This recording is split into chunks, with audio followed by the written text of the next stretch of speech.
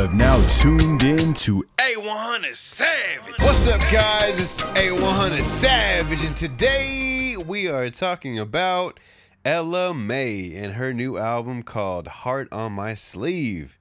Now, I'll tell you what, you listen to the album like this will leave your heart on your sleeve. Yes, very solid album. Now, let's go through it.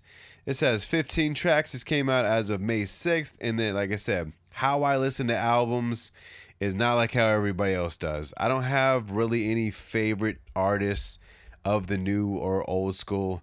Whoever's at the top, that's my favorite artist. And what I mean by that is, as I go through the top 12 of whoever's on Apple, top 12, whoever's there, I'm going to be listening to them to see why they're there. Especially if they're still there after a certain period of time. You know, speaking of one that came out of nowhere is Drake. But Future's album hit number 1. So that's why Drake is now trending yet again with the Certified Lover Boy. But it's not about either one of those people. It is about my lady, Ella Mai. She does R&B and soul is the category they put her in. I get a little bit more, definitely a soulful feel, 100%. I get some R&B feel, you know, from it. It's something that like definitely makes you feel something, you know? Normally I listen to songs that just make me feel good, like as in like just this turn up type shit. But like whenever I like decide, you know what, I'm gonna listen to an album like this, just because, like I said, I had to see why she was still there. It's May 6th is when it came out. So you know what I'm saying? Like May 6th, this is 6 days later. It's literally a whole week, and it's literally still there. It's there for a reason. People like this album. It's a dope album. It's good. It's solid. Let's go through the track list. Like I said, there's 15 tracks on here. The first one is called Trying. Very up-tempo type beat. Dope song. Instantly hooks you right into where it's going. Not Another Love Song. That kind of reminded me of Neo with the title of the song. The song itself doesn't, obviously, because it's two different songs, but the title is what makes me think about it. You know, Not Another Love Song. I'm tired of the love songs, and I haven't heard that song for so long, so it's probably the wrong tone and the wrong rhythm, but it's all good. And then we got Didn't Say featuring Lotto. I'm telling you, if you don't know about Big Lotto, she out here fucking killing the game right now. She is catching features in unexpected places, and this was one of them. Definitely one of my solid favorites in the game right now. So that song is one of my favorite songs on the album, hands down. Break My Heart was definitely a good song, and Fallen Angel, dude, listen to that. Like straight up, listen to that shit. That shit will make you feel like really feel something. Then you got How featuring Roddy Ricch. I am a super Roddy Ricch fan. So to have him on the album as well as Ella Mai on that and have them both collaborate together, it just makes you feel good. Pieces, DFMU, Hide, Power of a Woman is literally my top favorite song aside from Didn't Say, which is featuring Lotto. Power of a Woman, I get it, it's not for me, it's for the women folk, but I'm just saying, if I said Power of Men, women would definitely tune in regardless. You see what I'm saying? So it got me tuned in for reals. I like it. I like it. A Mess featuring someone I've never heard of is Lucky Day. I really have no idea who that is, but definitely the song was definitely a solid song. Then you got Feels Like, Leave You Alone, Sink or Swim, which I love that title, and Fading Out, which is definitely the last track on the album. This right here, I'm going to give it an 8 out of 10. Definitely a solid album for what it was. I definitely have never heard of Ella Mai, and everybody who is a fan of Ella Mai, I'm sorry.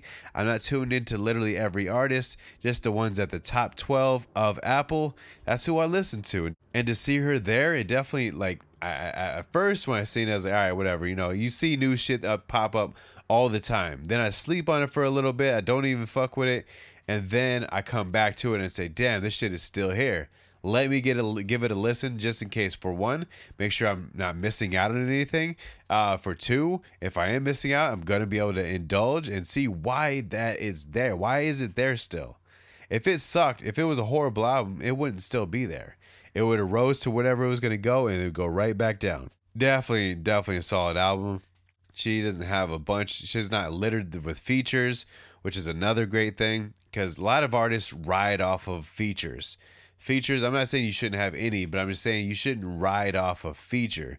Your album shouldn't be dope because you have features. Your album should be dope as a standalone project and not a collaborative type album, unless that's what it is. So if it's your album, LMA, boom, I don't want to see 10 other people on this album, especially if I've never heard of you. Now, if you're established in the game and then you put that many people on, that's just showing love. That's different.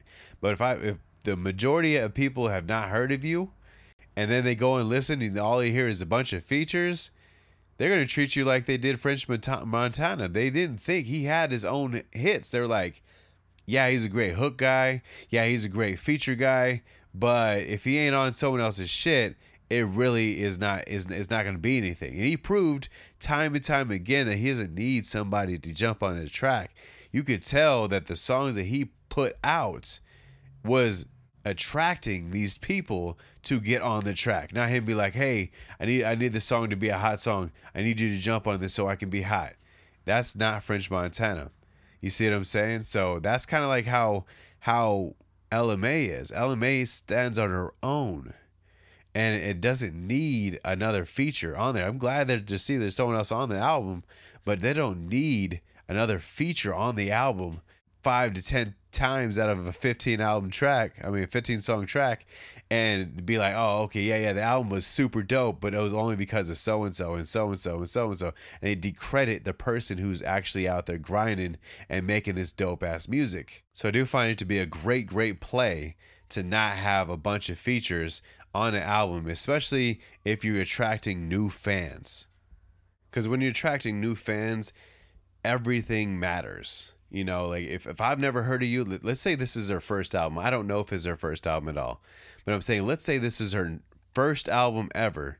You've never heard of this person ever in life, and they're good, but they're not that good. They're going to need a cosign from somebody. They're going to need other features to make them sound good. But if they're good all by themselves, to accent them, put someone on that accents them well, such as Lotto and Roddy Ricch. Those two accented LMA very well. So it didn't seem like, oh, she needed these two on the album just to be able to have a strong album. And that's good that you get a little change up here and there, but she didn't need them to still build the album the way it is. And that's what's amazing about it. Like me, I've always said Ludacris is a feature guy. Like, I always loved him on every feature I've ever heard him on. But album-wise, I probably only liked one or two albums, you know? Like, the first album for sure. And whatever album, I think it's called Loudmouth. The album with Move, Bitch, Get Out the Way. Those are the two albums I fucked with. And all the other albums were, like, kind of just blended in between. And I ended up skipping a lot of tracks. I didn't like just him. But when he was on someone's track, he was the heat. And that's what I liked about him. And that's the difference between, you know, an artist like that, where you're gonna need him to be featured on something to be able to enjoy that.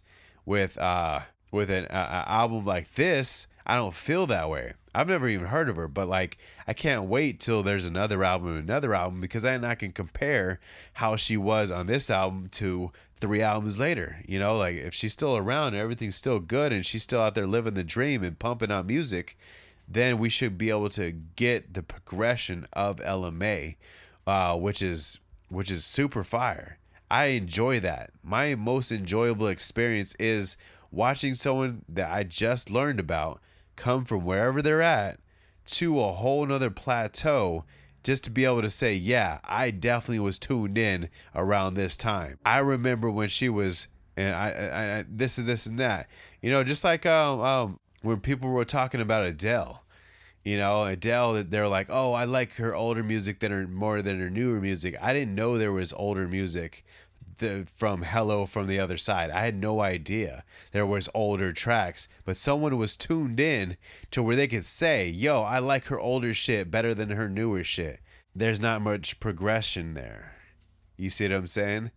Now with LMA, if I could say that 5 years from now, to where this album right here, to whatever got out at that time, you'd be like, oh, I like this one better than that right there. You see what I'm saying? Like, that is exciting because you get to see whether they progress upward or progress downward. Either which way they go, I enjoy the process of their work. You know, like the earliest back I can go on Drake is, what was that song? I better find you, I better find your love. I better find you. I haven't heard the song in a long time, but that one right there is the first song that I ever heard from Drake. And from that moment till Certified Lover Boy, the progression has been crazy. It's literally like if you could make music into a stock or a type crypto type shit to where it could build up and build down, it would be one of those graphs that staggered upward. It would be one of those ones that just went upward. And at a certain point, let's say you bought it at $5, it would be worth $500-$600 right now. Easy. Maybe even $1,000, $1,500, easy, and you would see the progression of it going up and going down as a stock would. And that's how his album has been. And there have been some albums I didn't enjoy as much as others, but there were ones after that made it even more a banger. And that's what I hope to hear from Ella Mai, is to get how she is now till how she is later, because this is a fantastic start, and I'm excited for the future. Make sure you favorite the podcast. Make sure you share with your friends. And I'm out. Peace.